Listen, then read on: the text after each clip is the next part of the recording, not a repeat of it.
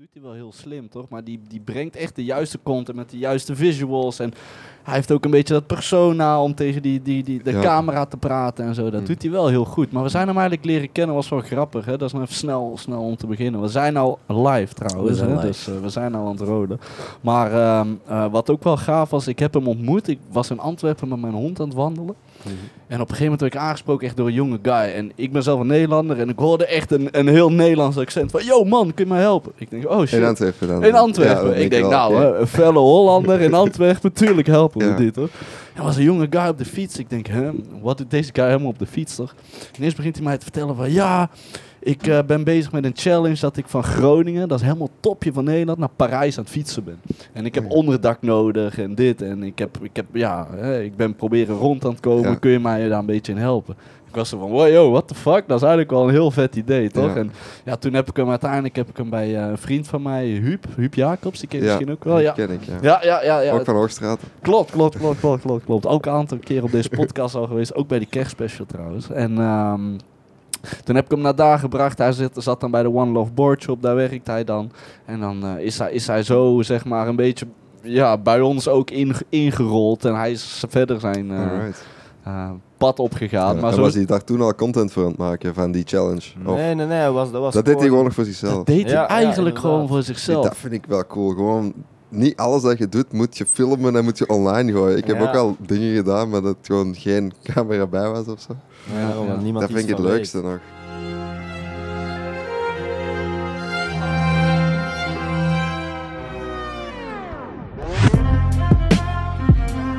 Ja, en hij was toen ook nog, denk ik, 16 of zo, 15. Ja, letterlijk. Hij was echt jong. Hij was echt heel jong, toch? Ja, nou, zo had hij een beetje in contact gebleven. En toen ineens zie je hem groeien bij Joël Beukers in team. En dan, dat was wel heel tof om dat zo organisch te zien groeien. En die fietste naar Parijs van Groningen. Ja. Ik ben ook een keertje van Hoogstraat naar Parijs gefietst en terug. Ja? Maar dat was ook gewoon voor mezelf. Ik had zo een vriendin, die was daar op Erasmus. En die zei, ik zit in Parijs. Ik zeg, ik kom af. Ik heb die week tijd, dat was dan de week voordat het academiejaar begon, de laatste week van september. Maar ik had geen zin om een treinticket te betalen en ben ik daar gewoon naartoe gefietst. En ik zei dat dan zondagavond tegen mijn ouders thuis, die toen 19 was. Ja, ik vertrek morgen met de fiets naar Parijs. En mijn papa keek zo al, draaide weg met zijn ogen en zei, oh nee, hier gaan we weer. En dan heeft hij zoiets opgezocht van, hoe kun je dat zelfs doen? En dan blijkt er zoiets te bestaan als de Vincent van Gogh-route. En dan fiets je, de volledige route is denk ik 900 kilometer. Die begint in Breda. Dan ga je eerst naar het noorden, naar Nederland. En dan terug naar beneden via Antwerpen naar Leuven. Dan naar Bergen of Mons. En dan naar Auvers-sur-Oise, waar hij gestorven is. En dan naar Parijs. Ik heb dan een stukje gedaan van Antwerpen tot aan daar zit je aan Compiègne. 4,50. Ja, zoiets was het. Ja, enkel. En dan was dat wel leuk. Heb je dat op 3 dagen gedaan. De heenrit heeft dan... De eerste etappe heeft papa nog meegefietst. Ja? Ja. Tot Antwerpen dan? Of? Van Antwerpen tot in Leuven. En dan en dan zelfs nog van Leuven tot aan de Franse grens. Eigenlijk hebben we 2 dagen samen gefietst. Nice. En dan heeft hij mij vrijgelaten. Dus altijd, als ik zo van die zotte dingen doe thuis... In het begin zijn ze altijd een beetje sceptisch. En zijn ze niet echt voorstander, maar uiteindelijk helpen ze altijd wel. Hetzelfde met die skate-acties voor het goede doel. En... Hij zal wel trotse vader zijn geweest, want fietsen zit bij jullie wel in de familie, denk ik, hè? Papa is wel echt een mountainbiker geweest, vroeger ook vooral. Nu wat minder. Het is niet dat hij super trots was dat ik naar Parijs was gefietst. Ik denk dat hij vooral blij was dat ik heel ben teruggeraakt. Want op de terugweg, ik had ook mijn fiets totaal niet voorbereid. Ik heb gewoon de fiets van mama gepakt, een veel te kleine koersfiets.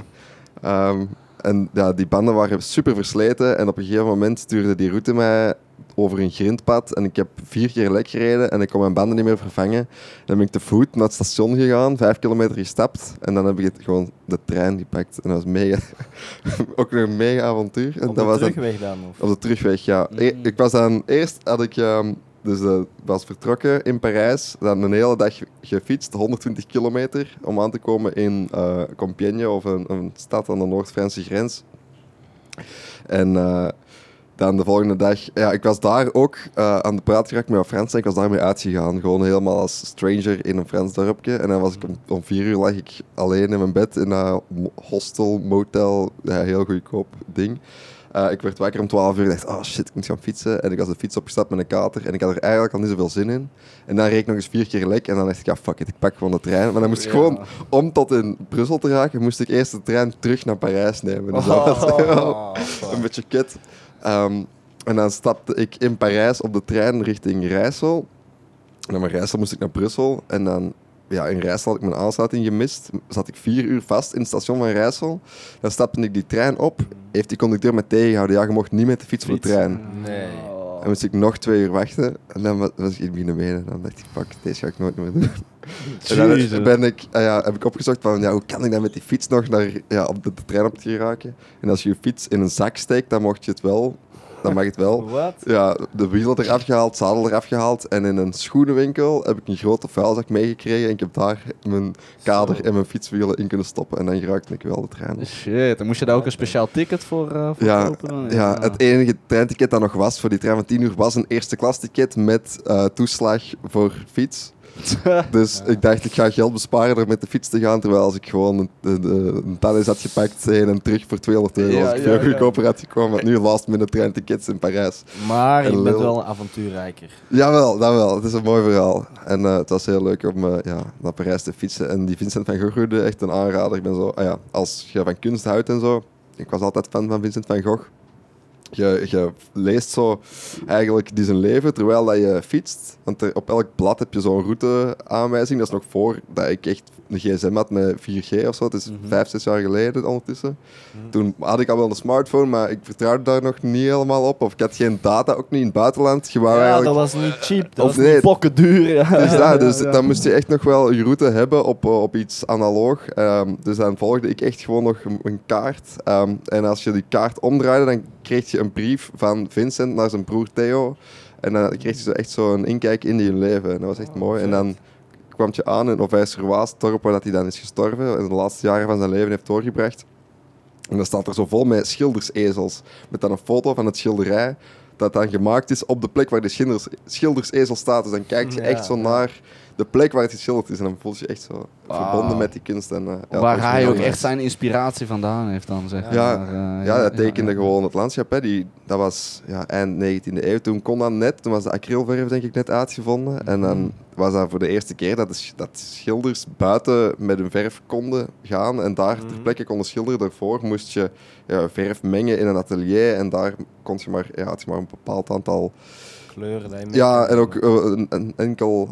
beperkt aantal uren dat je kon schilderen voordat die verf zou opdrogen. Nu met die nieuwe tubeverf kon je echt mee naar buiten gaan en daar schilderen. En daarmee dat zo'n een vernieuwende kunst was toen. Ja, Vincent heeft zelf tijdens zijn leven er geen geniet van gehad. Het heeft nooit echt zijn eigen kunst kunnen verkopen, maar ik vind het wel mooi. Bizar. En dat was een leuk avontuur. Wel een vette anekdote om de podcast mee te starten. Het is ook daarmee. Hè. Ik zeg dat niet voor niks. Ik was ooit bij jou thuis. Ik weet niet meer waarvoor. Waarschijnlijk voor zo'n taak voor school of zo. Dat we moesten afwerken.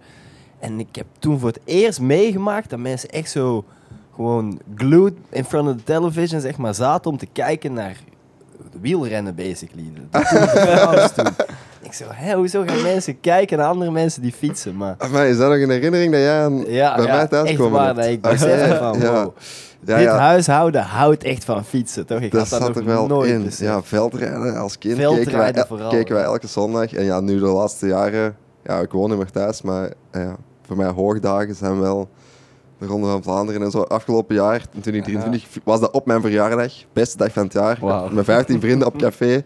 Wij hebben gewoon van start tot finish koers gekeken. 250 kilometer, dat is 6 uur aan een stuk. Kijken naar atleten op de fiets. Maar het was een prachtige dag. Dus, en die Van Gogh-route, kan je die gewoon afprinten, zeg maar? Dat is een boekje dat je koopt online. Ik ben het kwijtgeraakt. Het kost €20. Ik wou het nog eens een keer opnieuw doen en dan met de route door Holland erbij. Maar ik denk, omdat het is een beetje een achterhaald model, denk ik, zo'n kaartroute kopen. Dus ik denk dat het out of business is. Maar het is eigenlijk echt de moeite als je dus offline wilt gaan of zo. En je wilt even je eigen streek verkennen per fiets. Is dat wel een heel leuk... En je houdt van kunst of van Van Gogh. Is het wel echt een aanrader. Ik denk... dat ik het nog wel ergens moet hebben liggen thuis in een schuif of op zolder of zo. Het moet ergens Heb je daar dan ook nog echt je aantekeningen in van, hier moet ik zijn? Of is dat allemaal al wel uitgestippeld voor jou? De route zelf is echt heel duidelijk aangegeven. Dus het is niet dat ik zelf nog aantekeningen heb moeten maken. Maar ik heb wel altijd die brieven gelezen en zo. Er zijn een paar dingen me echt wel bijgebleven in die route. Ja, die knowledge over de acrylverf, kwam dat ook van die... Nee. Dat is omdat ik 6 jaar tekenschool heb gedaan en altijd heb opgelet tijdens de lessen esthetica. Tubeverf is het, denk ik, dat het... dat voor de revolutie zorgde in de... De ICO deed je altijd. ICO, van eerst tot 6 leerjaar kunstacademie achter de PAX in de Hoogstraat. Ik heb 1 keer meegedaan, toen hebben we zo'n...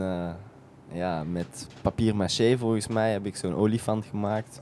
Moest je van die lappen zo hangen. Dat vond ik wel echt super die olifant, alleen de achterkant, hè? De aars, zeg maar, de kont. Inderdaad. Die ken ik nog. Maar heel toevallig, ik moest gisteren werken in een foodtruck op een feest van de gemeente van Hoogstraten. En die leerkracht, juffrouw Kathleen, die was er. En die herkende mij totaal niet meer. En er was iemand anders die ik niet herkende, ook een leerkracht van de ICO. En die zei, zeg... Moet jij geen hallo zeggen tegen juffrouw Kathleen? En ik zei, van de ICO van vroeger. En dan was dat, we waren met 3 mensen en iemand, we kenden elkaar eigenlijk niet, maar iemand kende zo telkens de andere persoon. Volgens mij moeten jullie elkaar ook kennen. En dan verschoot ik heel hard en zei ik van, oh shit, dat is 20 jaar geleden. Dan voelt je wel heel oud ineens. Ja. Als je je nog herinnert wat er gebeurd is 20 jaar geleden in je leven, dan denk je, shit, ik ben echt geen 10 meer of zo. En dat was pittig. Gewoon een lifetime ago bijna. Ja. Ik vond het trouwens wel echt nice wat je zei van het back terug offline gaan met zo'n boekje en een kaart en een zoektocht basically. We hadden pas ook een Dragon's Den gezien en er waren zo 2, een Nederlandse en een Belgische vrouw. En die hadden... Of nee, dat was gewoon een Nederlandse vrouw, zo'n jongere vrouw. Ja, maar dat was ook wel met een België. Was dat niet die ook met 2? Nee, dat was inderdaad de andere. Maar in ieder geval, we hadden die als concept. Basically gewoon zoektocht of wandelingen in een stad. Dus in Amsterdam of in Rotterdam of wherever. Ook met plaatjes en dan een tas en dan kan je mensen meeten en zo. Ik ben nu een beetje het concept van het verhaal aan het verkrachten, maar... Ik vind dat mensen daar meer naartoe moeten gaan. Minder gsm-gebruik. Ik ben er zo verslaafd aan. Ik moet het echt actief aan mezelf opleggen. En dan, het enige wat voor mij werkt, is echt de deur uitgaan en dat ding thuis laten. En even alleen met een boek en niks anders. Met een boek en een portefeuille in een koffiebar binnengaan en daar gewoon de hele avond even gaan lezen of zo. Nee, maar Jef, je zei net voor de opnames van dat je eigenlijk nog niet zo super lang ook echt sportief of toch wel met dit soort prestaties bezig was. Maar dan ben je toch al... Zat het er wel in om wel op de fiets te vertrekken, zeg maar, naar Parijs. Dat is ook niet iemand dat iedereen zomaar gaat doen. Nee, het avontuur opzoeken en dat dan koppelen aan sport heeft er altijd wel in gezeten. Maar ik ben nooit echt op een serieuze, deftige manier met sport bezig geweest. Dat was echt altijd meer voor het avontuur en voor de fun. En in combinatie met gewoon een levensstijl waar ik niks moest laten voor de sport. Dus dan was dat inderdaad, ik spring morgen de fiets op. En ik had wel de fysieke capaciteiten gewoon vanuit mijn genen, denk ik dan. Om tot daar te geraken. 100 kilometer per dag fietsen inderdaad. Normaal gezien is dat een zware uitdaging. Maar voor mij was dat een paar uurtjes fietsen klaar. Dus daar moest ik dan niet mij specifiek op voorbereiden. Of zo. Het is pas inderdaad afgelopen jaar dat ik mij daarvan bewust ben dat ik wel een goed lichaam heb en dat als ik daar nog iets mee wil doen, dat het onder een tijd is. Want zoals we net ook hebben gezegd, ik ben ook geen 16 meer, dus ik wil er nu nog wel even het maximale uithalen de komende jaren. Ja. En dat betekent dan wel dat ik er veel voor moet laten. Dat heb ik nu het afgelopen jaar gedaan en dat is me wel goed bevallen voorlopig. Ja, want jouw profiel is maar echt, ik zei het net ook al, maar die is echt een aantal keer door verschillende mensen is die naar mij doorgestuurd van, je moet check deze guy even wat hij aan het doen is, toch? Ook met triathlon dat je gedaan hebt, marathon dat je gedaan hebt er werd gerefereerd als de David Goggins van Hoogstraat. En dan dacht ik ook, holy shit. Bullshit. Die vergelijking gaat niet op. Maar afgelopen jaar wel wat gedaan. Ben eigenlijk begonnen 1 januari gewoon, want ik had in 2022 heb ik ook een leuk sportief jaar gehad. Dan had ik mij voorbereid op de straatloop in Hoogstraten. Dat is wel iets wat ik al vanaf heel mijn volwassen leven een beetje voor train. Ja. De straatloop, is dat zoals de avondvierdaagse of zo? Dat is zo 10 kilometer. Dat is de grootste race in België. Dat is eigenlijk wel... Dylan lacht er niet mee. Maar het is wel echt een hoog aangeschreven straatloop. Het zijn 2 toertjes van 5 kilometer. En dat valt samen met Heilig Bloed, dus de kermis in Hoogstraten. En er staat echt wel veel volk langs de kant. Prijzengeld is voor een prijs. Ja, ik weet het. Dat passeert ook voorbij jouw huis. Hè? Ja, dat komt elk jaar langs ons. Echt lang? Oh shit, let's go. Oh shit. En dus dat doe ik altijd. Dan train ik daar een paar weken voor en dan ben ik zo 20ste of 30ste of zo. Okay, maar hij staat ook echt hoog aangeschreven dan? Onder de stratenlopen in de Kempen is dat wel de grootste. Zelfs provincie Antwerpen is die... Ja, want nu zit ik zo mee in het circuit het afgelopen jaar. En dan staat er echt zo 10 man of zo. En als je wint, krijg je €20 of zo. Hier, vorig jaar was ik 7e en kreeg als 7e al €25. Wat dat voor het lopen al een serieuze prijzenpot is. Ik denk zelfs dat de winnaar echt met een paar €100 naar huis gaat. Dat echt wel daarmee dat er ook mensen van ver komen meedoen. Ja. Niet vorig jaar, maar het jaar daarvoor heeft de 4voudig winnaar van de 10 miles meegedaan aan de straatloop van Hoogstraat. Dat zegt ook wel iets dat die gast zijn tijd pakt om even in Hoogstraat te komen lopen. Want die is ook helemaal niet van Hoogstraat. Die is van kant uit. Of, wat doe je? Blijf lekker thuis. Ja, echt. Laat onze renners zijn. Nee, maar dus dat had ik dan gedaan in 2022. En dan had ik mijn conditie een beetje doorgetrokken, want dan wil ik eigenlijk meedoen aan mijn eerste marathon. Een marathon van Antwerpen. Niet mijn eerste marathon. Ik heb, maar dat is vooral misschien voor straks, al een keer een marathon gelopen, maar dat was zonder voorbereiding. En dan dacht ik ga een keer voorbereiden voor de marathon. Dus heb ik na de straatloop mijn conditie wat doorgetrokken. Dat was dan in juni. En begin september was het dan marathon van Antwerpen, 2022. En dat was dan goed gegaan. Dan was ik 12e. Had ik een tijd onder de 3 uur. En dat was mijn doel. Jesus. En dan heb ik mezelf echt laten gaan. Dan had ik even genoeg van het lopen. Omdat ik zo een paar maanden ermee bezig was geweest. En dat is de luierik in mij die zo niet aan de verleidingen van het leven kan weerstaan. Die zoiets heeft van, ik heb nu mijn doel bereikt. Ik ga nu 3 maanden alleen maar uitgaan. Niks kijken. Echt niet lopen. Schoenen weg. Want dat is ook wel heel belastend voor je lichaam lopen. Dus ik maak mezelf dan wijs dat ik echt die rust nodig heb. Terwijl uitgaan en jezelf volkappen met alcohol is geen goede herstelperiode voor je lichaam natuurlijk. Nee. Maar zwart, dan heb ik op 1 januari terug de knop omgedraaid. Na die 3 maanden had ik er ook echt genoeg van. Dan was ik dat uitgaansleven en leven van weekend naar weekend ook echt beu. En dan had ik echt de motivatie. Ook omdat ik toen mee in de preselectie zat voor aan het programma mee te doen voor Kamp Waes. Mm-hmm. En dan... En dat was 1 januari vorig jaar dan? Ja, 2023. Toen heb ik gezegd van oké, en nu ga ik eindelijk eens die sport serieus pakken. En dan ben ik gestopt met drinken. En dan heb ik 3 maanden niet gedronken. Op mijn verjaardag begin april 1 avond uit geweest. En dan ook weer gestopt met drinken tot aan de 10 miles. Dat was mijn eerste grote sportieve doel in Antwerpen. Dat was 16 kilometer. En dat was dan goed gegaan. Wou ik eigenlijk onder de 56 minuten doen. En het was nog beter dan verwacht. Dus onder de 55 minuten. Dat is snel, want 10 miles, dat is ongeveer 16 kilometer. Ja. Dus dan ga je echt gewoon 15, 16 per uur. 17 bijna. 18 snel. Voor de Strava-nerds onder ons, dat was 3 minuten 25 per kilometer. Wow, 16 kilometer aan een stuk. Maat. Maar voor de mensen die daarnet hoorden van David Goggins van Hoogstraat, en je hoort Jef lachen, maar daar zit iets in hoor, want Jef was sowieso vroeger altijd al... Hoogstraat is klein, een van de slimste, maar ook een van de meest, wat hij zegt, atletisch, zonder dat er iets voor doet, personen in Hoogstraat. Misschien is er 1 echte David Goggins van Hoogstraten. Dat is, hoe heet die, Meetse Raf of zo, of die kale gymleraar. Huh? Er is zo'n kale gymleraar van Spijker, die vroeger altijd... Of die doet nog steeds alle straatlopen. Bert Martens. Die heeft de Ironman van Hawaii gedaan, denk ik. Zo, daarom. Ja, die is hij is nog de man to beat. Ja, die is... dat is nog een ander level. Ik denk dat die 55ste was bij Ironman in Hawaii. Die heeft zich gekwalificeerd via de Ironman van Nice en zo. Die is wel echt Dat is echt een fenomenale triatleet. Ja, dat is de David Goggins van de Hoogstraat. Voorlopig. Ik zie hem ook vaak ik ga vaak in de sauna hier in Sportoase Hoogstraten. En daar is hij ook vaak aan het zwemmen. Oké, ja. Dus, ja. En dan om terug te komen op dan de rest van het jaar, dan na de 10 miles, had ik eigenlijk even geen doel. Was ook het volgende doel weer de straatloop van Hoogstraat te doen.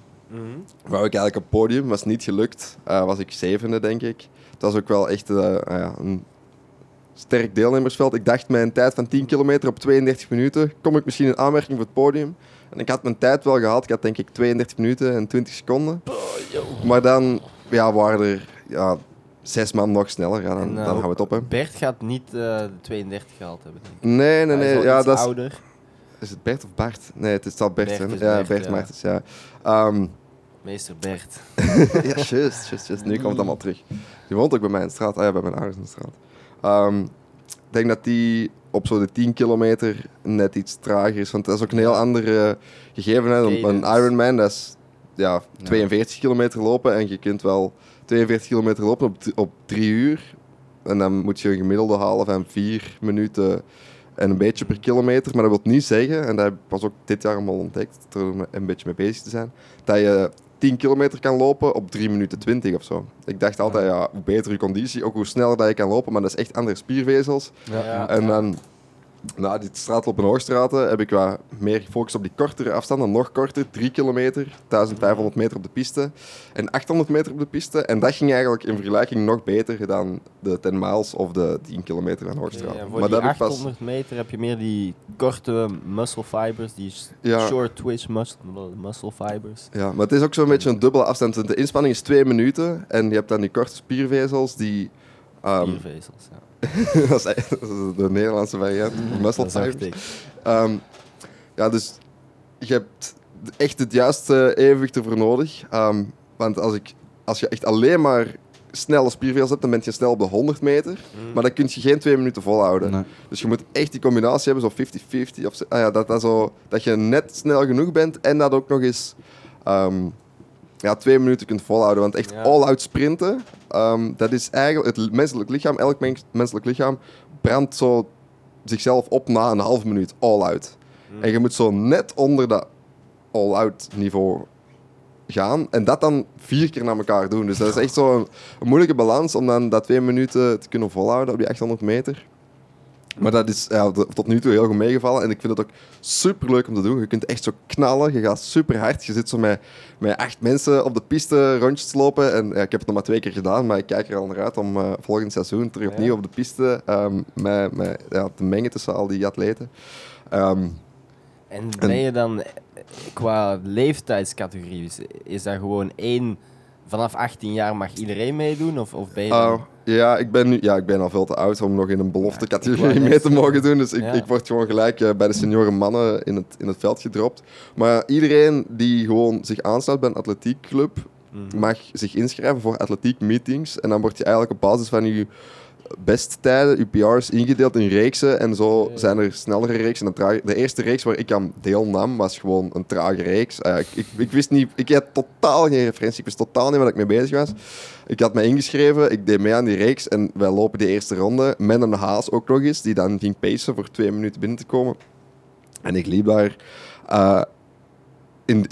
In dat groepje, achter die haas, want ik was al gelijk tweede en ik dacht echt van, waarom lopen jullie zo traag? Het is maar 2 rondjes, hè, mannen, je moet er eigenlijk niet inhouden. En ik dacht, allee, maar... En dan ben ik de tweede ronde beginnen versnellen en uiteindelijk had ik 4 seconden voor op de tweede. In de eerste wedstrijd dat ik deelnam. En het is niet dat allemaal... dat waren ook allemaal wel echt atleten, maar het is... Dat is zo'n beetje als bij jiu-jitsu. Het zijn nog witte banden, dan krijg je een blauwe band, dan pas paard. Ik denk wel dat ik de oudste was ook van die reeks. Ook, dat waren echt zo'n 19, 20-jarigen. En dan door die tijd mocht ik dan een maand later meedoen aan de Flanders Cup. Dat is zo'n een hoger aangeschreven pistemeeting in Vlaanderen. Daar zijn er zo elke maand 1 van. Daar doen echt internationale atleten aan mee ook. Dan heb je eigenlijk de hoofdreeksen, dat je echt voor de titel of de prijs van de dag loopt. En ik zat zo in reeks 3 of zo. En dat was ook gelukt en die had ik ook gewonnen. Dus ik kijk nu ook uit om met te plaatsen voor kampioenschap. Het Belgisch kampioenschap was net te vroeg eigenlijk dit jaar. Met de tijd dat ik liep na het Belgisch kampioenschap zou ik 11 zijn geworden op het Belgisch kampioenschap. Maar ik had de limiet nog niet gelopen om mee te mogen doen. Dus ik wil nu mij daarop focussen en dan mij plaatsen voor het Belgisch kampioenschap in 2024. En dat is denk ik eind juli. Het is ook een Olympisch jaar, dus ik weet ook niet wanneer dat het gaat komen. Dat moet nog bekendgemaakt worden. Maar we hebben in België wel een heel sterk lichting op de 800 meter. We hebben iemand die brons heeft gepakt op het Belgisch kampioenschap Europees kampioenschap indoor, Eliot Crestan. En dan hebben we Thibaut de Smet en die heeft onlangs de Olympische limiet gelopen. Dus die gaat naar Parijs in 2024, over een paar maanden. Dat is eigenlijk mijn voorbeeld op de 800 meter. Ik hoop echt mij daarmee te kunnen meten ooit. Het zal nog niet voor dit jaar zijn, omdat ik ook een blessure heb gehad. Dus mijn winter was heel slecht afgelopen maanden. Dus ik moet nu eigenlijk op niveau geraken, basically. Proberen een PR te lopen en dan in 2025 echt ontploffen en zien of ik überhaupt talent heb om in de buurt te komen van die mannen. Dat weet ik nu ook nog niet. Wat is de gap ertussen, dus nu zeg maar voor het Olympisch niveau? Ja, dat is nog wel wat. Ik had nu 1,55 gelopen op de 800 meter en de Belgische top loopt wel 1,45. Dat is nog 10 seconden. Op 800 meter is wel echt een eeuwigheid. Zo, ja. Maar ik heb nog weinig specifiek getraind op dat nummer. En ja, de voorbereiding naar die 1,55 was ook echt niet ideaal. Ik had dan de week ervoor opnames van Kamp Waes. En dan, toen ik net terug was, had ik volledig slaaptekort. Ik heb 3 dagen niks gedaan. En dan heb ik toch even de remmer afgelaten, een paar keer uit geweest. En dan een paar dagen nadien die 800 meter gelopen. Dus als ik mij gewoon als begin met dat niet te doen en een paar weken voorbereid op een 800 meter. Dat is al 2 seconden schil. Ja, dan gaat er al gelijk een beetje tijd af, denk ik. Ik moet ook wat meer focussen op kracht, die langere afstanden laten vallen. Ik had erover met mijn coach of ik nu nog zou mogen deelnemen aan de 10 miles in april. En hij zei, eigenlijk is dat wat te lang. Want daar moet je echt wel langere duurtrainingen voor doen. Om die 16 kilometer snel te doen, blot je eigenlijk een beetje explosiviteit af. Ja. Dus voor mij is dat echt zoeken en ontdekken. En je bent echt... Ja, sorry. Ik heb zo'n beetje een tijdschema in mijn hoofd van oké, als ik dat jaar die tijd haal en het jaar erop die tijd haal en het jaar daarop die tijd haal, dan blijf ik er alles voor doen en dan wil ik mij blijven motiveren. En als dat niet lukt, dan ga ik ook eerlijk zijn met mezelf en dan weet ik ook dat de Belgische top net te hoog gegrepen is en dat ik er misschien te laat mee begonnen ben of dat ik het talent niet heb. Maar dat mag nooit de issue zijn. Nee. Het lichaam spreekt wel uiteindelijk. Ja. Maar dan wilde ik inderdaad vragen of dat je echt gebrand was op die 800 meter of dat je daar nog wat wiggle room in ziet. Maar je zegt zelf, ik ga zien hoe dat nu de komende tijd gaat zijn. En ja, het was toevallig dat de coach zei van, doe eens de 800 meter mee, want we hadden eigenlijk daarvoor hadden we sprinttraining op de club. Ik train nu elke dinsdag en donderdag op de atletiekpiste van Deurne en dat is zo mijn loopgroep van Peerschot. Ja, naast Park Schotschijn op Rivierenhof. Ja, goede piste, net nieuw ook. En ik zit zo bij een club, Infinity Running heet die. En ja, dat is echt een fantastische club waar ik ben in terechtgekomen. Ik had zo het gevoel dan begin vorig jaar, begin 23, van ja, als ik echt het maximaal eruit wil halen, dan moet ik eens zoeken bij een club of ik daarbij kan aansluiten. Ik heb dat gewoon gegoogeld. Atletiekclub regio Antwerpen lopen en daar echt gewoon op gebotst toevallig. En dat wordt geleid door 2 heel gepassioneerde coaches. Bruno Lauwers, een man van 80 jaar die vroeger de toppers in het Belgische marathon heeft getraind.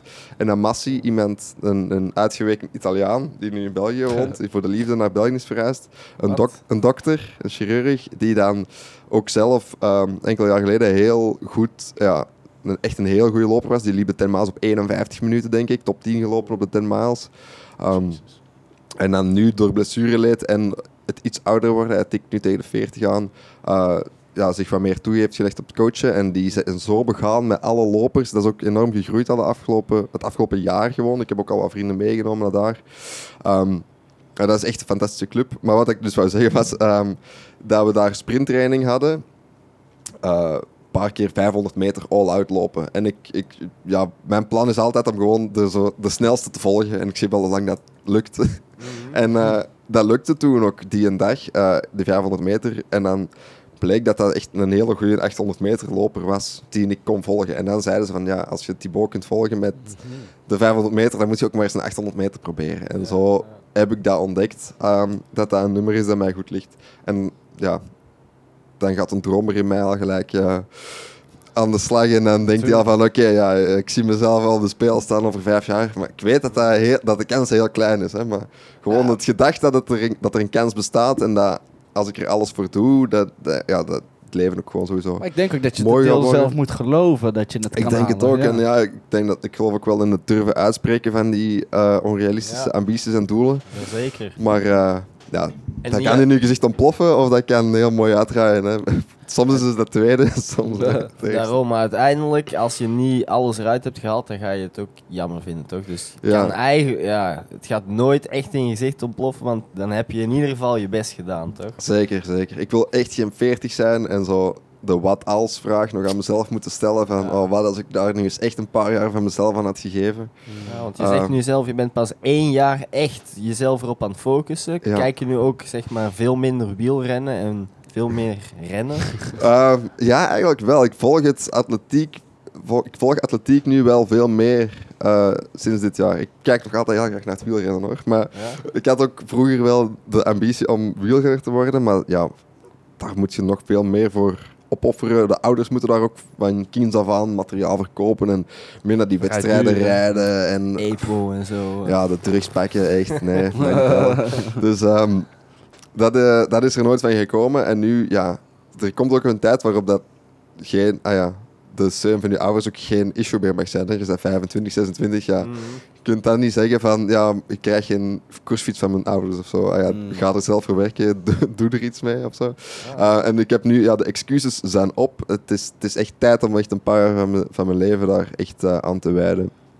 En het is dat ik nu ga doen.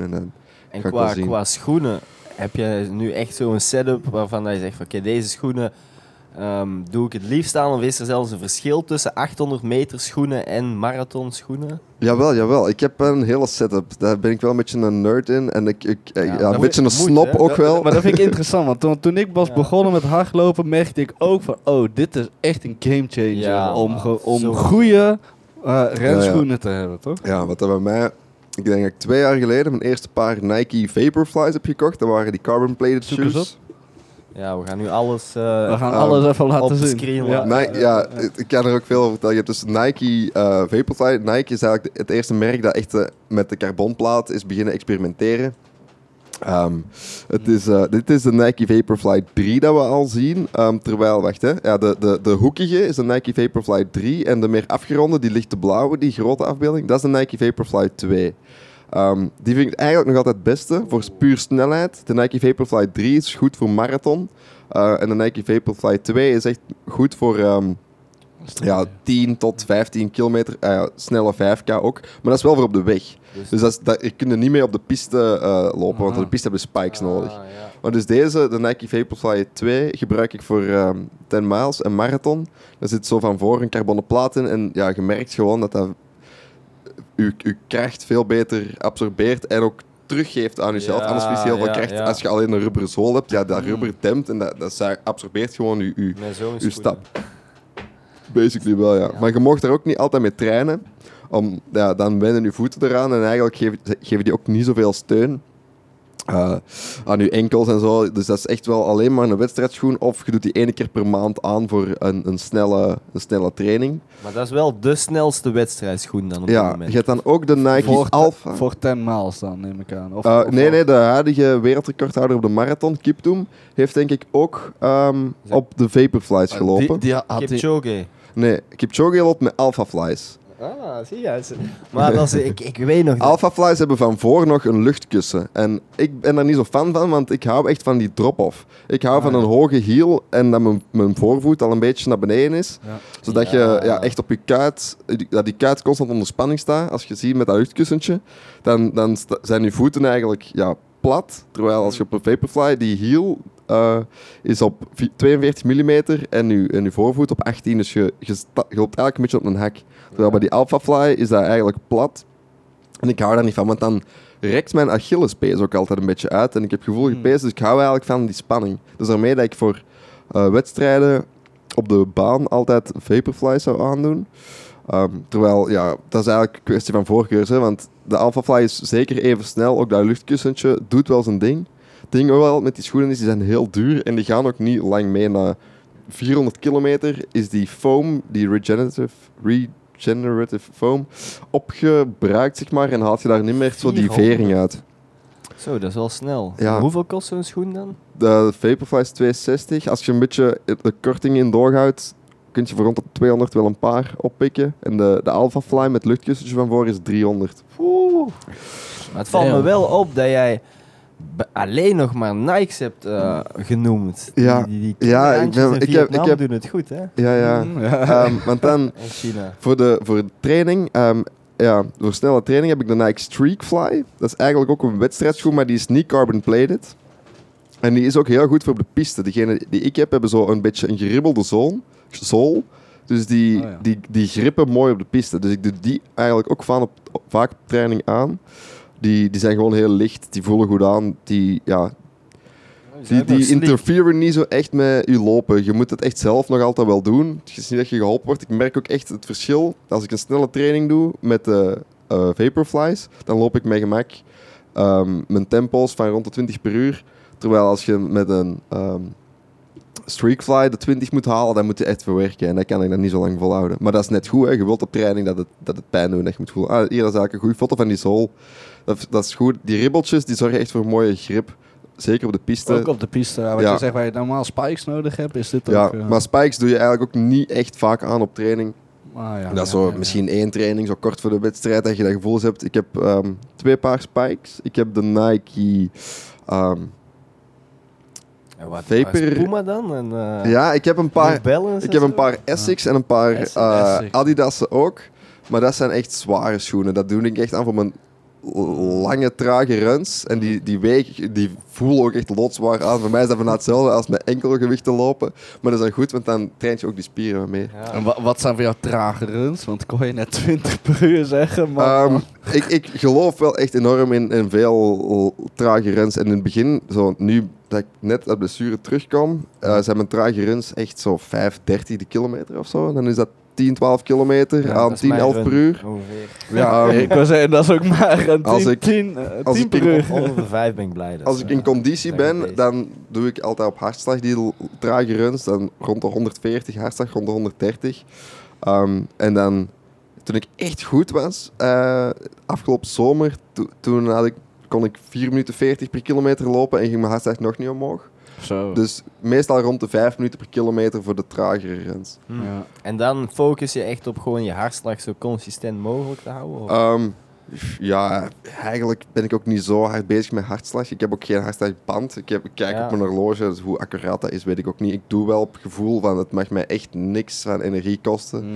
Dat is puur gewoon klokking in de miles. En dat is voor die brede basis te leggen voor je VO2 max dan. Een beetje de hoogte in te krijgen. Ja, maar dat vond ik toen dat is misschien even wel weer terug naar de basics, maar toen ik begon met hardlopen, ik was eerder een sprinter en lange afstanden vond ik heel lastig.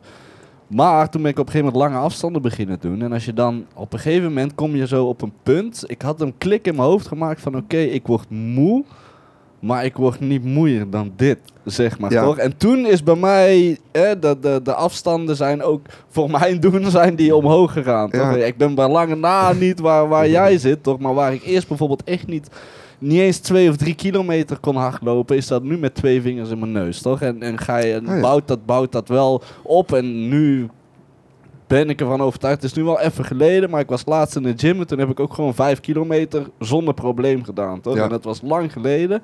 Maar dat was voor mij ook weer zo'n punt van, zie je, het is echt ook weer een deel in je hoofd dat je moet hebben. Want heel veel mensen die raken buiten adem of zo als die beginnen met rennen. Het is ook echt een kwestie van traag durven lopen en zelf je tempo vinden als je begint met wel langere afstanden te lopen. Sommige mensen, die denken wel dat ze dan 10, 11 per uur aan kunnen, wat dat begrijpelijk is, want dat is wel het tempo waar dat de meeste mensen op gaan joggen. Maar als je dat niet kunt, loop 9 per uur, loop 8 per uur. Probeer daar een paar kilometers van af te leggen aan dat tempo. En consistent, denk ik. Hè? Wissel je wandelen met lopen af. Ja, het is dat, een egaal tempo waar je niet moe van wordt. Daarmee moet je eigenlijk beginnen. Ja. Want als je begint te lopen, aan 10 per uur en je bent na 5 minuten buiten adem, dan bouwt je ook niks op. Dan gaat je lichaam ook gewoon verbrandt hij al de suikers op en je gaat ook gewoon een beetje wat calorieën verbranden in plaats van dat je echt iets opbouwt, denk ik. Ja, en verzuring en zo. Ja, je moet echt durven traag te lopen. Ja, het is... Ik kan dan 10 kilometer lopen aan 19, 20 per uur. Maar om dat te kunnen doen, moet ik ook echt heel veel, de helft zo traag lopen. Dus stel dat je doel is om 5 kilometer te lopen op 5 minuten per kilometer.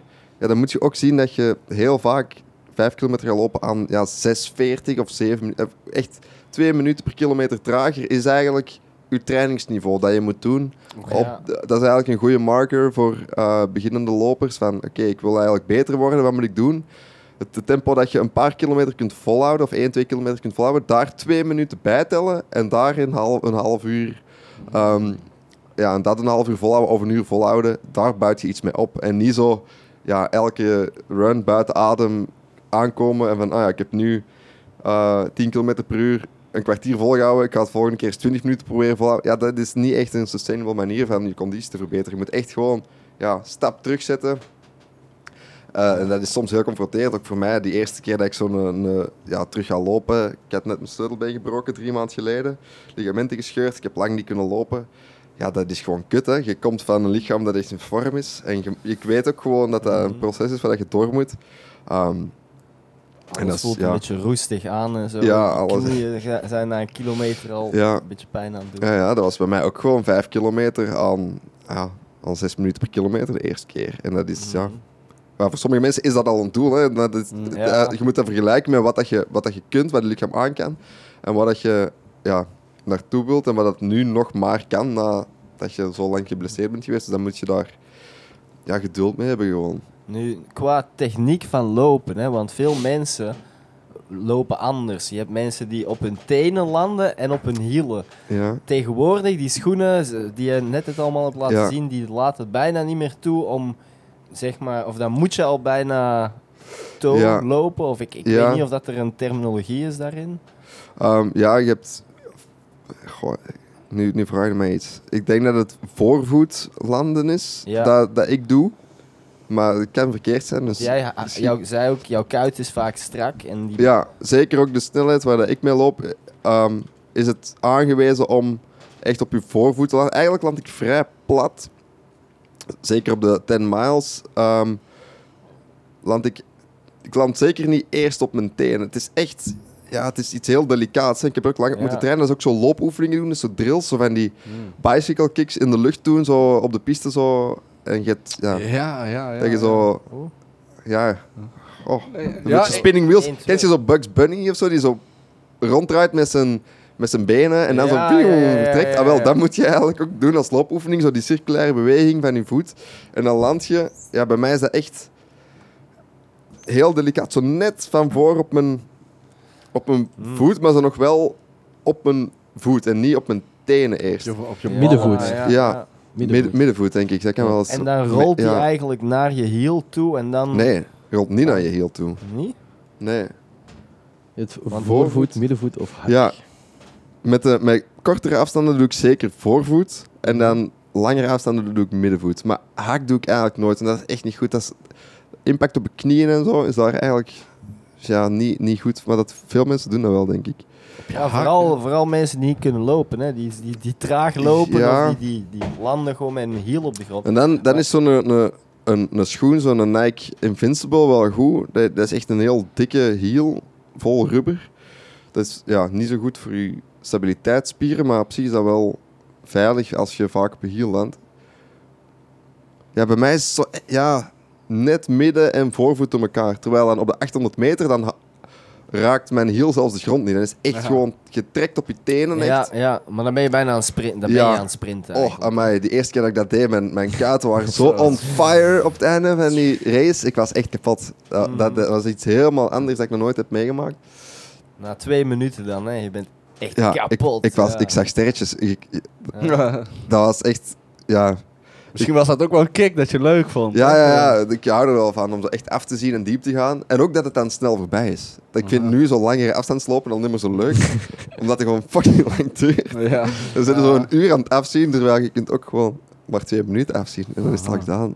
Ja. En ik kan echt... ja. Nee, want je hebt wel aardig geëxperimenteerd. Dus je zei net, je hebt een marathon gedaan. En bij je blessure was je dus bij een triathlon, dacht ik? Ja, ik ben... na dan die 800 meter, die laatste, was mijn loopseizoen even gedaan. En dacht ik ga even andere sporten doen, want het is ook gewoon heel belastend voor knieën en gewrichten. Dus ik dacht, ik ga wat meer fietsen en wat meer zwemmen. Ja, dan kom je gelijk bij triathlon uit. Ja. Dus ik me ingeschreven voor de kwart triathlon van Knokke eind september. Dat is dus 1,5 kilometer zwemmen, 40 fietsen en 10 lopen. Ook niet te lang, want ik wil ooit wel een volledige Ironman doen, maar gewoon een Ironman doen om hem te finishen, dat vind ik dan ook zo, maar niet een Ironman, dat hebben we hetzelfde als triathlon. Ja, dat is hetzelfde als triathlon. Dat is heel verwarrend. Maar daar moet je toch voor worden uitgenodigd of zo? Nee, dat kost gewoon veel. Dat is een merknaam, toch? Ironman is inderdaad de organisatie en die hebben dan full Ironmans waar je voor kan inschrijven, ook als gewoon beginnend sporter. Je moet dan wel zo een daglicentie aankopen, dat je zo gezegd triatleet bent voor 1 dag. Dat kost €10 of zo, dan moet je meedoen. Maar als je echt wilt meedoen aan een hoog aangeschreven triathlon en je wilt meedoen voor de prijzen, dan moet je wel daar prof in zijn. Hoe dat in zijn werk gaat, weet ik niet precies. Maar dus die triathlon in Knokke, dat was een halve of een kwart. En die kwart was ook Olympische afstand, heet dat. Dat is eigenlijk de helft van een volledige Ironman distance zwemmen. Dus normaal gezien is volledige Ironman distance rond de 4 kilometer zwemmen. Dus 4,2 hè? Ik denk 3,8 of 3,9 of 3,6. Het is geen 4,2, maar maakt dan niet zoveel uit. Ik weet wel dat Olympische afstand is zo 1500 meter zwemmen. Dat is zo meer dan normaal gezien een kwart zou zijn. Normaal gezien is dat maar een kilometer of zo. Ja. Dus Olympische afstand, wat ze ook doen met de Olympische Spelen, is dat nummer. 1500 meter zwemmen, 40 fietsen en 10 lopen. En dat was eigenlijk heel goed meegevallen. Ik had er maar een paar weken specifiek op getraind, ook maar 2 keer gaan zwemmen. Ik denk dat ik 17e was van de 500 deelnemers overal. En dan van mijn leeftijdscategorie 6e van de 70 of zo. De leeftijdscategorie van 25 tot 30-jarigen. En dan het minste ervaring met zwemmen, heb je daar dan het meeste tijd achtergelaten? Ja, ik was 100ste uit het water van de 500. En dan denk ik dat ik... Zo, wel veel mensen ingehaald. Ja, dan denk ik ik weet eigenlijk niet waar dat fietsen zo goed mee ging inderdaad. Het was ook niet super snel of zo. Hè? Maar voor jou 40 kilometer is 2 vingers in je neus, toch? Ja, fietsen, dat ging wel. Maar op zich, ik had een gemiddelde van 36 kilometer per uur. En ik heb ook maar een gewone koersfiets van 10 jaar oud. Dan passeert er ineens iemand voor je die in zo'n tijdrithouding zit. Zo, met een pak en zo'n helm op. En ik zat daar met mijn fietsje van, dat ik 10 jaar geleden had gekocht voor €900. Waarschijnlijk. Het was wel nog een carbonnen kader en het is wel een goede fiets, maar niet te vergelijken met wat dat materiaal dat die andere mannen soms mee hebben. Dat scheelt wel veel. Ja, dat kan veel zo'n schelen. Zo'n carbonfiets, dat weegt echt letterlijk 2 kilo of zo, 3 kilo. Ja, en vooral 2, 3 is fijn. Ik denk dat 6 het minimum toegelaten is. Ja, het moet wel tussen de 6 en de 7. Wow, Kevin heeft echt een zieke fiets, hè. Misschien 5 inderdaad. Ja. Maar ik denk dat zijn fiets echt niet meer dan 5 is. En dan met fietsen denk ik dat ik 20ste was of zo. En dan dat ik rond de 30ste positie ben begonnen aan het lopen. Of 40ste, 50ste. En dan heb ik gewoon iedereen opgegeten met het lopen. Dat was wel leuk dan. Want dat vind ik eigenlijk goed dat de volgorde is waarin je het doet. Zo, je slechtste nummer, dan is dat je een beetje kan. En dan is dat je het beste kan. Want dan kun je gewoon constant mensen inhalen. En dat geeft me echt wel een kick. En dan was het tijd om van de wisselzone waar je fiets stond naar huis te gaan. En... ik zit er met al mijn grief, helemaal alleen. Ik heb mijn fietstas, waar dan mijn wetsuit in zit, waar dan een fietshelm in zit, mijn loopschoenen. Ik had dan mijn gewone sneakers al aangedaan ondertussen, dus ik had ook mijn fietsschoenen uitgedaan en in zo'n tas gestoken. En ik had een rugzak aan. Zo, van die organisatie krijg je zo van die plastieke zakken met die je zo aantrekt. Echt zo'n turnzak van vroeger. Maar dat kun je ook niet rond mijn rug doen. Dus ik had die rond mijn stuur gehangen, een van die zakken. Van mijn fiets. En ik rijd naar mijn auto, dat is 1 kilometer. En ik moet op een stukje bergaf wat snelheid hebben gepakt. En die fietstas, of die plastieke zak, komt tussen mijn voorwiel terecht, tussen mijn spaken. Spaken wegtikken tegen mijn voorvork aan. Ja, echt los over kop, geen schijn van kans. Ik had ook mijn helm niet op, dus voor hetzelfde geld was ik echt gewoon kapot. Ja, eigenlijk een beetje wel. Dus ik val zo op mijn hoofd was zo een klein beetje geschaafd, maar vooral op mijn schouder echt met heel veel kracht op neergekomen. Mijn sleutelbeen was zwaar verplaatst, stak eigenlijk een beetje door mijn huid. Niet langs de buitenkant, maar langs binnen daar zat het er wel vast in. En dat was zo versprongen, zeg maar, dat mijn ligamenten van mijn sleutelbeen ook had meegenomen van mijn schouder. Dus dat hebben ze allemaal aan elkaar moeten maken. En dat is wel een lange revalidatie. Ik ben ook nog altijd niet helemaal 100. Ik weet niet of je het kan zien vanuit de camera-engel, maar hier heb ik zo een bultje precies. Dat is een plaat die ze hier hebben gestoken. Dat is echt een vies ding. Als ik, is wat. Maar dan heb ik geluk dat mijn hobby maar lopen is. Stel dat ik tennisser was geweest, was ik echt gewoon 2 jaar oud geweest. MMA. Ja, het is dat.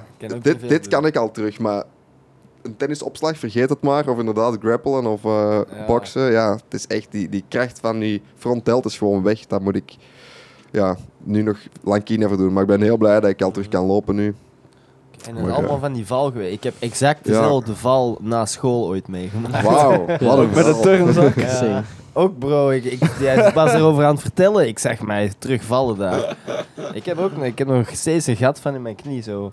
Dat was zo'n steentje blijven zitten. En dat was, Jij ook iets tussen je wiel gehad? Of? Ja, exact hetzelfde. Je tas, je turnzak.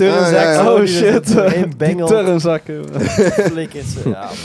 Ja, nee, maar het was echt kut, man. En ik had ook 6 weken later ging ik meedoen aan de Marathon des Sables, de halve, in Jordanië. Dat was een wedstrijd van... Ja, fantastisch. Wow. Ja, echt prachtig. De Wadi Rum woestijn in Jordanië. Vlak bij de Israëlische grens. Dus wij hebben wel schrik gehad of het nog door ging gaan. Want dat was vlak voordat we gingen vertrekken, barstte de oorlog los. Ja. En ja, ik dacht, ga ik nog mee kunnen doen? Je moet ook met je eigen rugzak lopen. Ja, ik kon niks verdragen op die schouder. Dus ik had 6 weken tijd om mijn lichaam daar een beetje op voor te bereiden. Maar ik kon toen wij vertrokken eigenlijk echt nog niks doen. Ik had dan vanaf die triathlon geen kilometer meer gelopen. Ik had zo eens een keer proberen joggen voor te testen en dat ging eigenlijk niet. Dus dan kwam ik dan met een bang hartje aan de start van die wedstrijd. Je kunt kiezen wat je doet. Het zijn 3 etappes. Oftewel doe je 70 kilometer in totaal, oftewel 100, oftewel 120. Mm-hmm. En dan is het... Ik dacht, ik zal maar de 100 doen. 120 is wat te lang. En 70 vind ik zo niet echt iets om trots op te zijn. Of zo. No offense, maar voor mezelf, ik wou wel echt die 100 halen. Dus dan was dat 30, 40, een rustdag en dan 30 kilometer. Door de woestijn, met je rugzak, overdag 30 graden, 's nachts ijskoud. Ja, lopen en wandelen eigenlijk ook. Dat zand was zo los. Man, dat is echt over het strand. Ik denk dat ik een gemiddelde had van 7 per uur of zo. Dat was zo lopen en wandelen afgewisseld. Dus je kon echt niet constant lopen. Dat is maar een paar mensen dat kunnen en die winnen dat dan of zo. Ja, dat zijn die David Goggins. Man. Ja, maar echt... dat zijn de echte...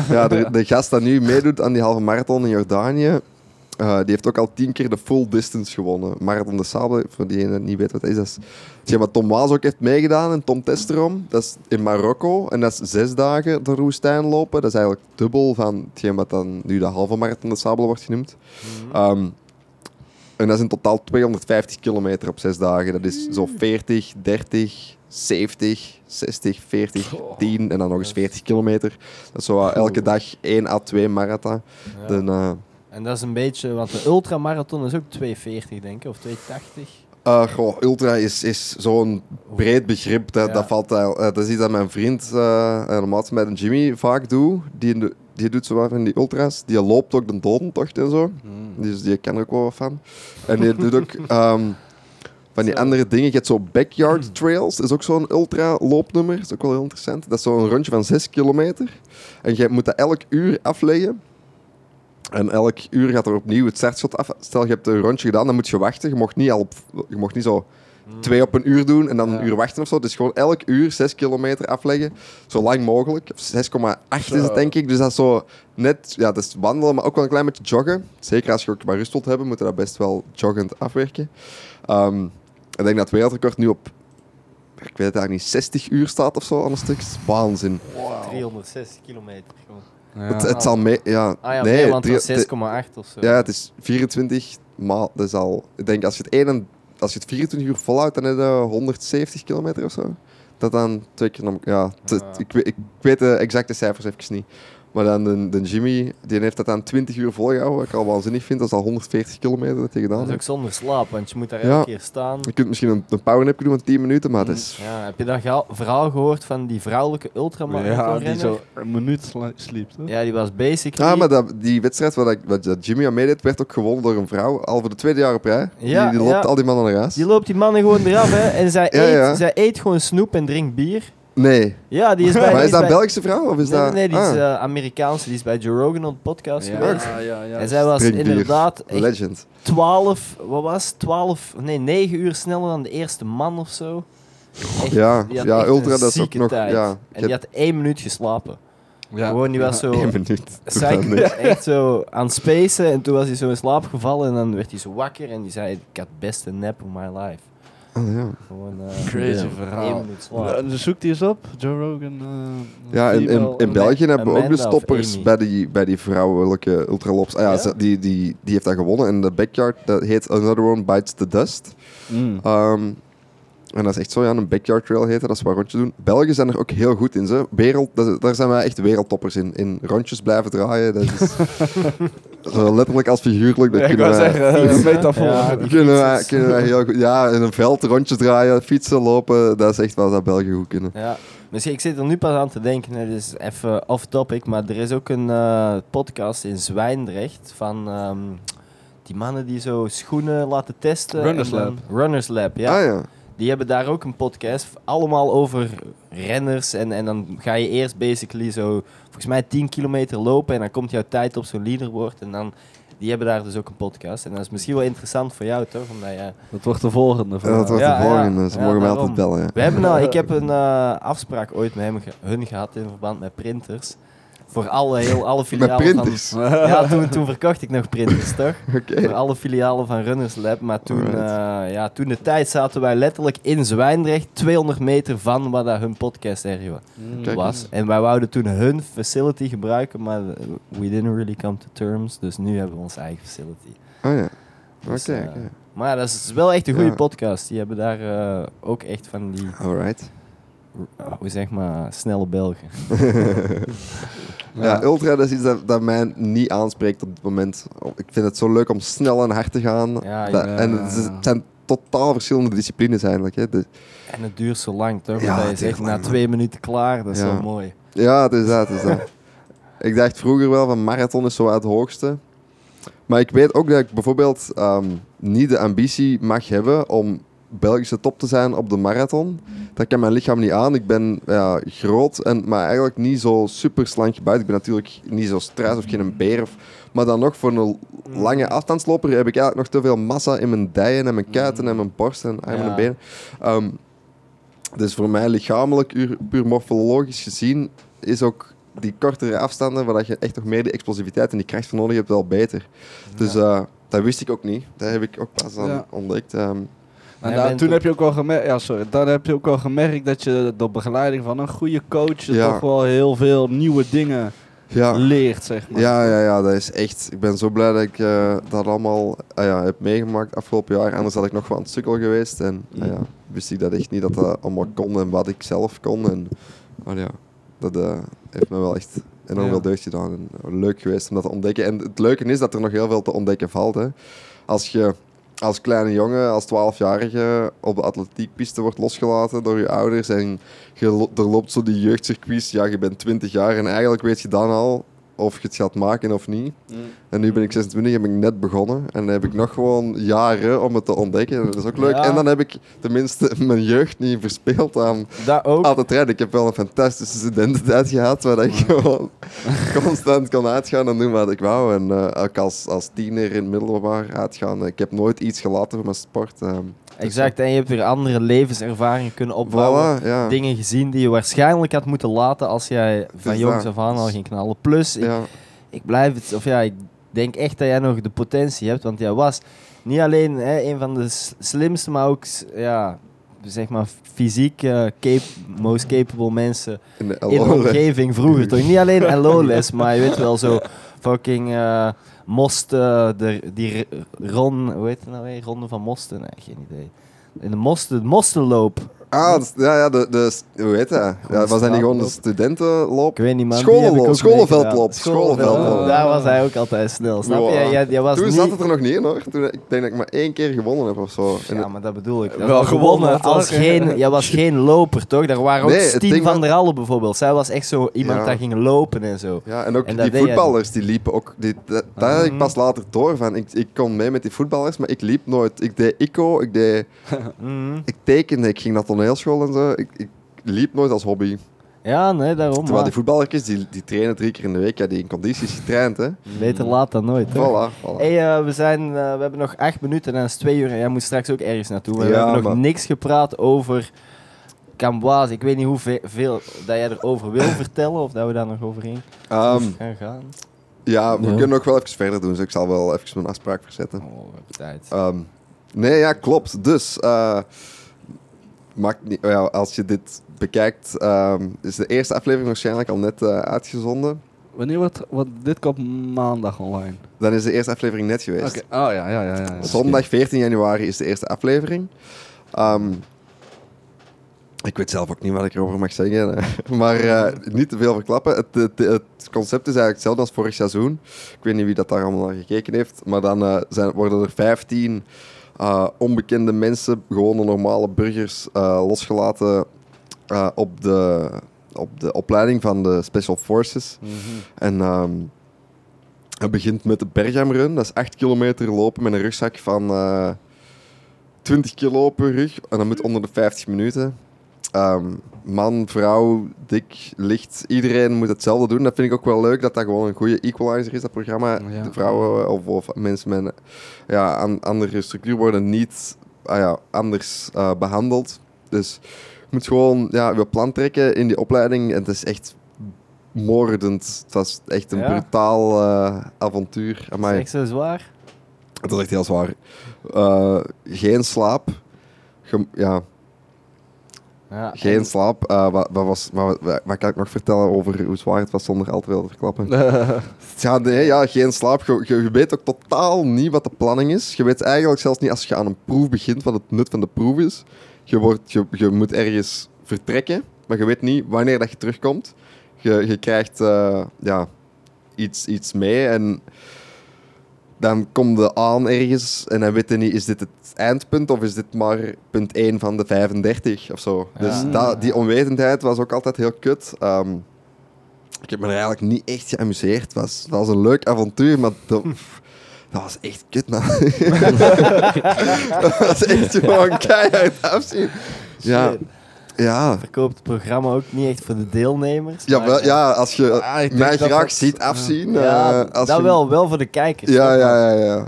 Nee, ik vond het heel waanzinnig gewoon. Eigenlijk kun je dat niet in woorden beschrijven. Want is dat iets waar jij jezelf voor moet gaan casten of word je daarvoor uitgenodigd? Er zijn een paar mensen met wat following op Instagram die werden uitgenodigd. Ik heb mezelf ingeschreven, net zoals 3500 andere Vlamingen. Ja, tuurlijk. Ja, dat zal wel. Je moet eerst een hele vragenlijst invullen. Dan waren er een paar honderd mensen op basis van wat dat je vertelt in die vragenlijst opgebeld. Ik had dan vorig seizoen ook al ingeschreven, maar toen werd mijn selectie niet weerhouden. Dan babbelt je een half uurtje met iemand van de productie. En als je dan een beetje een vlotte babbel hebt, dan word je uitgenodigd voor daar op gesprek te gaan. Dat hebben ze denk ik met een man of 100 gedaan. Lang interview, dat ook gefilmd wordt, dat ook in de uitzendingen gaat gebruikt worden. Wat dat je daar vertelt en zo, gaat ook worden geknipt en geëdit in die uitzendingen. Ja. En dan heb ik ook verteld over mijn lopen en over het skaten en al wat je wilt. En dat was dan interessant genoeg om getest te mogen worden. Vorig seizoen konden die mensen totaal niet kaart lezen. Ik weet niet of je dat nog weet, maar die hadden een kaartleesproef en die konden daar de bal van. En dat wouden dus dit jaar vermijden. Dus wij hadden nu vooraf al een kaartleesproef. Jij blij dat je naar Parijs al was gefietst met de kaarten. Dus ik heb wel een klein beetje geoefend op kaartlezen. Dan moesten we met een rugzak van 10 kilogram 5 punten gaan halen door de bossen van Namen ergens onder Brussel. Nee, in Heverlee was het. Dat is een mooi gebied. Ja. Leuven daar. Ja, inderdaad. Dat is ook een militair domein. Ja. Dus vandaar. En daar mochten 30 mensen aan meedoen. En van die 30, als je het niet kon, dan mocht je sowieso niet meedoen. Maar ik denk dat de meesten het wel goed konden.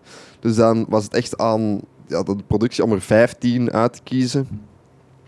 Die en konden kaart lezen en leuk genoeg waren voor op tv te komen, denk ik. Ja, dat was... Ik denk dat iedereen, elke deelnemer, stel dat hij geblesseerd zou afhaken, nog een backup had. En dat was voor mij heel scary, want dan was je er zogezegd bij de 15 die mochten meedoen.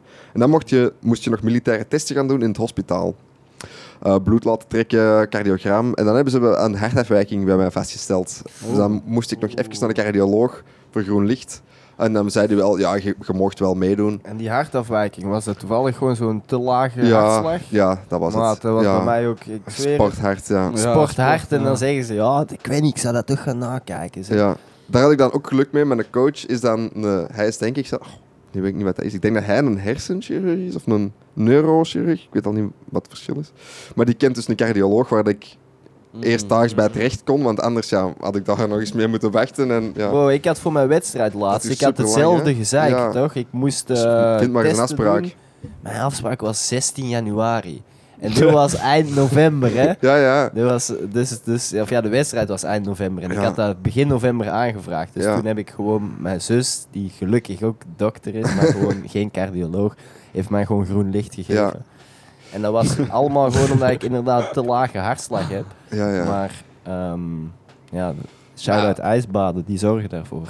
Ja, ik neem ook... jullie doen echt ijsbad. Ik heb dat nog niet thuis. Ik woon op een appartement. Maar ik doe wel elke morgen in het koude douche. Zo'n minuut. Ja, ik vind het wel... Deze dagen gaat dat wel koud zijn. Ja. Amai. Als de leidingen koud zijn in een appartementencomplex. Dat is, maar we hebben wel warme leidingen. Ah ja. Nee, ik weet dat niet. Verwarm misschien. Ja. Nee, maar... sorry. Nee, het was echt een saai verhaal. Ik wou zeggen, wij hebben een leiding door onze badkamer lopen van onze bovenburen en die stoken echt een kot, volgens mij 24/7 voorreed. Wij hebben op ons appartement niet eens verwarming. De eigenaar, ik woon samen met Jimmy, die heeft het appartement gekocht. Wij hebben geen gasverwarming. Chauffage staat nooit op. Onze onderburen en bovenburen stoken ons appartement warm genoeg. En die leidingen lopen door de badkamer, dus de badkamer is ook altijd heel lekker warm. Dus dan gaat het nog wel voor die koude douche te pakken en dan eruit te stappen en in een warmere badkamer te gaan. En ik doe ook zo nadien nog zo'n paar seconden warm water. Anders zit zo heel de dag de koude in je lijf en dat kan ik wel niet tegen. Vroeger deed ik dat. Echt zo stoppen met koud water en dan uit de douche stappen, maar dan was ik zo heel de dag aan het bibberen. Dus ik doe nu ook nadien ook wel terug van warm water. Is dat cheaten of is dat... Uiteindelijk. Nee, ik ga ook af en toe wel gewoon in infrarood sauna of grote sauna naar een ijsbad, hoor. Dus. Het heeft gewoon ook zijn voordelen. Moest je lichaam van zichzelf opwarmen. Ja. Maar je haalt niet alle voordelen per se weg. Ja. Toch? Als je jezelf gewoon opwarmt. Ja. Ik vind zo'n hele dag kou lijden, vind ik ook zo. Als je moet afvallen, is dat wel het beste om gewoon... Ik ben wel ook heel veel afgevallen. Ik woog begin 2023 woog ik 88 kilo. Was ik even echt dik. Dat was ook wel veel waterweight ook na de feestdagen. En dan na Kamp Waes had ik dan die wedstrijd gelopen. Ik was voor die wedstrijd nog eens op de weegschaal gaan staan. Ik weeg me ook niet vaak. Toen woog ik nog maar 76. Zo. Mooi. Het is niet dat ik op 88 echt dik ben of zo.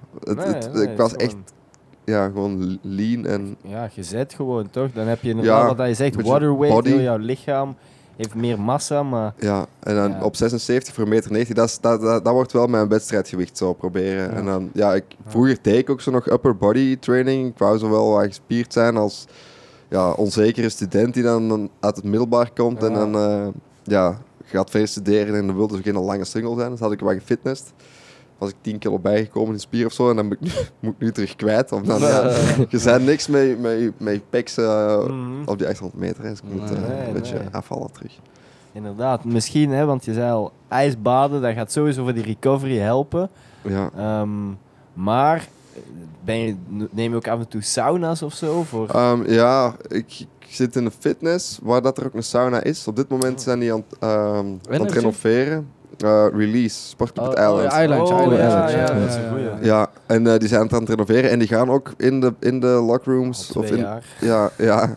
Maar die gaan nu ook de cold plunge en zo. En de sauna in de spa doen en zo. Dus daar ga ik wel dus mee beginnen. Je hebt zeg maar die locker rooms en dan heb je daar rechts die deur en dan heb je die douche die semi-koud is. Ja. Iedereen zegt al, dat is zo'n koude douche daar bij release. Nee. Het is geen koude douche. Het is niet koud, dat is 12 graden temperatuurverschil waarschijnlijk. Of 9. Ja, maar dan heb je dan rechts die sauna. Dan wordt die indeling wordt helemaal opgegooid. Wordt heel groot gemaakt. Hè, ja, ze zijn er aan het openbreken. Van achter. Ja, ze hebben dat deel van, hoe heet dat nou weer? Dat botenbedrijf, daarachter hebben ze erbij gekocht, toch? Dus ze hebben nu inderdaad zo'n yoga gang en zo. Ja, maar en die gaan ook op het zuid een extra filiaal opdoen. Want ik hoop dat daar veel mensen naartoe gaan, want het is nu echt pokdruk. Het is druk, hè? Ja. Ik heb nog steeds... nee, die is net verlopen eigenlijk. Ik had zo'n 15 beurtenkaart. Maar die mag je eigenlijk alleen voor groepslessen gebruiken. Dat is dus de loophole. Maar die was nog steeds... Die was 2,25 voor 15 lessen. En dan af en toe als er niemand stond, scande ik het niet. Dus ik heb wel het goede eruit gehad. Maar ik wil maar zeggen... er zijn weinig gyms... Die een sauna hebben en een goede hebben, toch? Dus, maar als je daar zit, zit je wel goed. Ja, en nu een cold plunge, maar die gaan er wel wakker worden dat ze op een gegeven moment echt ijs willen. Want zo'n cold plunge is allemaal wel leuk, maar echt naar die ijstemperaturen gaan is toch wel een andere level. Ja, ik ben eens benieuwd hoe ze het gaan doen, want er zijn er misschien één voor de mannen, één voor de vrouwen. En als ze aanschuiven om zo in mekaars bad te gaan zitten, ik ga er ook niet voor springen, hoor. Nee, daarom. En ik kan het ook niet bad vaak. van biohackers gaat daartegen gewapend zijn. Ja, ik ga er misschien eentje op het terras zetten. Maar voor die kunnen we nog wel via zo'n contactpersoon die Tinne kent, die heeft, daar zouden we binnen kunnen komen bij release om dan eventueel op bad te zetten. Zeker als die daar in Zuid ook zit, en we zeggen Vigor zit daar ook en we hebben daar ook al ons ijsbad. Binnenkort dan moet wel lukken, want inderdaad, zo'n koude douche is wel lekker, maar een ijsbad heeft zoveel meer benefits. Als dat echt hier nu, dat grote bad is nu niet op temperatuur, maar normaal gezien gaat die dan 1 graden zijn om een beetje het verschil aan te kunnen laten voelen. Hier hebben we er dan 2, die vriezers, die dan op 0 en op -1 gaan zijn. Die ene is nu -0,9, maar dat verschil is echt huge. Hè. Dat lijken maar 3 graden toch, maar dat is echt gigantisch. Dat is niet het verschil tussen 80, 81 en 82 graden, omdat je zo dicht bij het nulpunt zit. Dus is dat echt wel gewoon qua physical benefits, niet alleen gevoelsmatig, hoeveel energie en hoeveel opgewekter dat je eruit komt, maar ook gewoon het aantal bruine vetcellen of witte vetcellen die omgezet zijn in bruine vetcellen en de amount of endorfine en dopamine release is veel hoger bij die extreme temperaturen. Dat is wel een werkpuntje nog voor dit jaar. Maar, het is zo'n sneeuwbaleffect. Hè. Je begint dan terug met meer lopen en dan de zaken er rond volgen dan. Stoppen met drinken, wat gezonder eten. Dat lukt dan. En dan heb ik zo'n muscle gun, doe ik zo wat foamrollen. Je begint zo alles te doen, maar als je echt er vol voor wilt gaan, je moet met zoveel dingen bezig zijn. Dan komt daar icebed en zo hot and cold treatment nog eens bij. Dan nog eens supplementen. Dus nog eentje om daar misschien aan toe te voegen. Er is nog wel wat marge. Als ik dat allemaal meepak, dan gaat het misschien nog wel. Ik zat ook te denken aan die 10 seconden die jij nog moet doen. Hè, die 3 dagen slaap goed hebben. Dan heb je al 2 seconden eraf. Ijs en sauna, of ijsbad en sauna's. Maar nog 1 ding. Dan stop ik met de additional information. Maar om je VO2 max te trainen. Er zijn zoveel devices om je longcapaciteit te trainen. Is dat legit, die Aerofit? Bro, dat is echt legit. Ik heb er pas één gekocht. Gewoon van Temu. Gewoon die van 15 of 12 euro. Geloof mij, als je geld hebt, ga die van Bas Rutte kopen. Dat was een Nederlandse heavyweight champ. Ga ik nu bestellen, want ik heb Aerofit al vaak gezien, maar dat kost 360 of zo. Die 360, maar dan gaat allemaal elektronisch meten hoeveel. En dat heb je allemaal niet nodig. Ik ben die wel van een snop, Timo, ik koop wel altijd gewoon duurste. Omdat ik denk dat dat dan best is. Ja, misschien kan ik wel... Ik ken iemand die Aerofit heeft en nooit heeft gebruikt. Dus anders kan ik wel aan haar vragen of dat ze iemand... speekte Aerofit, ik koop wel nog niet. Dus kan een nieuwe kopen. Als jij gewoon zegt dat de goedkope al goed werken, dan ga ik gewoon de probeer eerst die van Timo. Letterlijk, dat is gewoon zo'n draaiknop. Je draait dan meer open of minder open. Meer is dat niet. Het is gewoon de hoeveelheid zuurstof dat je binnenzuigt. En dan kan je...